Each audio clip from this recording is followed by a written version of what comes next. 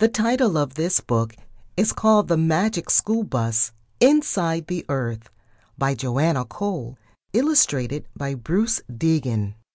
In Miss Frizzle's class, we had been learning about animals' homes for almost a month. We were pretty tired of it, so everyone was happy when Miss Frizzle announced, "Today we start something new." "We are going to study about Earth," said Miss Frizzle. She put us to work writing reports about Earth science, and for homework, she said, each person must find a rock and bring it to school.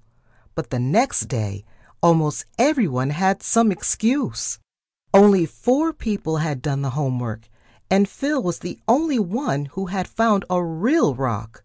"I guess we'll have to go on a field trip and collect rocks," said Miss Frizzle.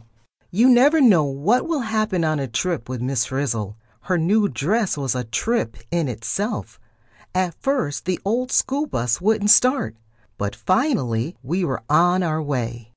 When we came to a field, all the kids wanted to get out of the bus, but suddenly the bus started to spin like a top. That sort of thing doesn't happen on most class trips. When the spinning finally stopped, some things had changed. We all had on new clothes. The bus had turned into a steam shovel, and there were shovels and picks for every kid in the class. "Start digging," yelled Miss Frizzle, and we began making a huge hole right in the middle of the field. Before long, clunk! We hit a rock. The Frizz handed out jackhammers. We began to break through the hard rock. "Hey, these rocks have stripes," said a kid.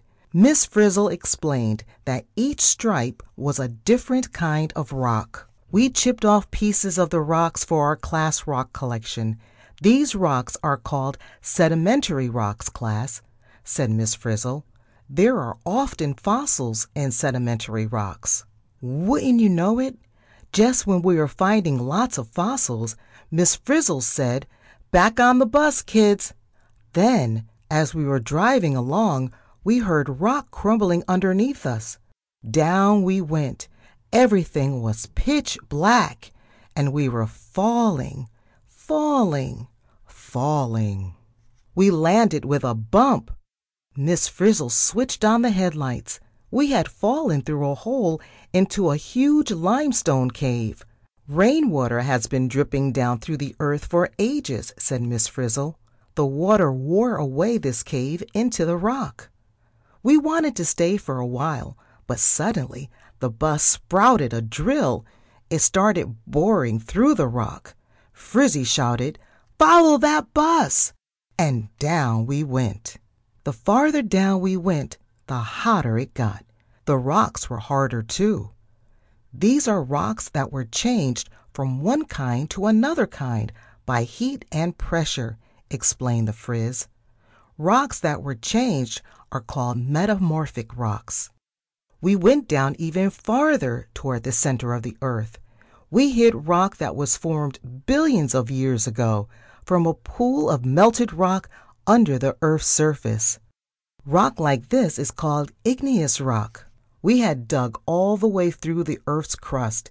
It was so hot now that Miss Frizzle told us to get back on the bus.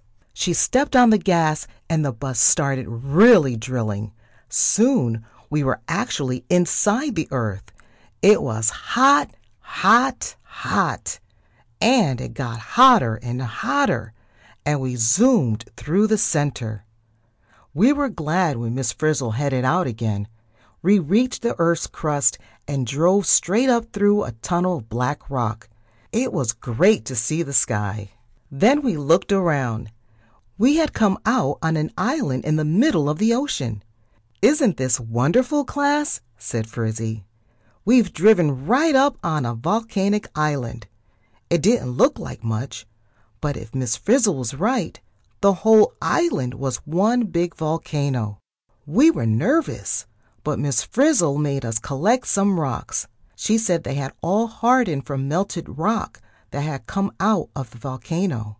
Then suddenly, we heard rumblings from below. We scrambled into the bus.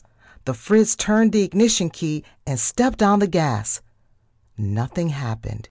The bus would not start. We thought we were goners. Red hot lava came streaming out of the volcano. Some of it shot into the air like a fountain. Some of it flowed over the land like a river. Our bus went along with it right into the sea.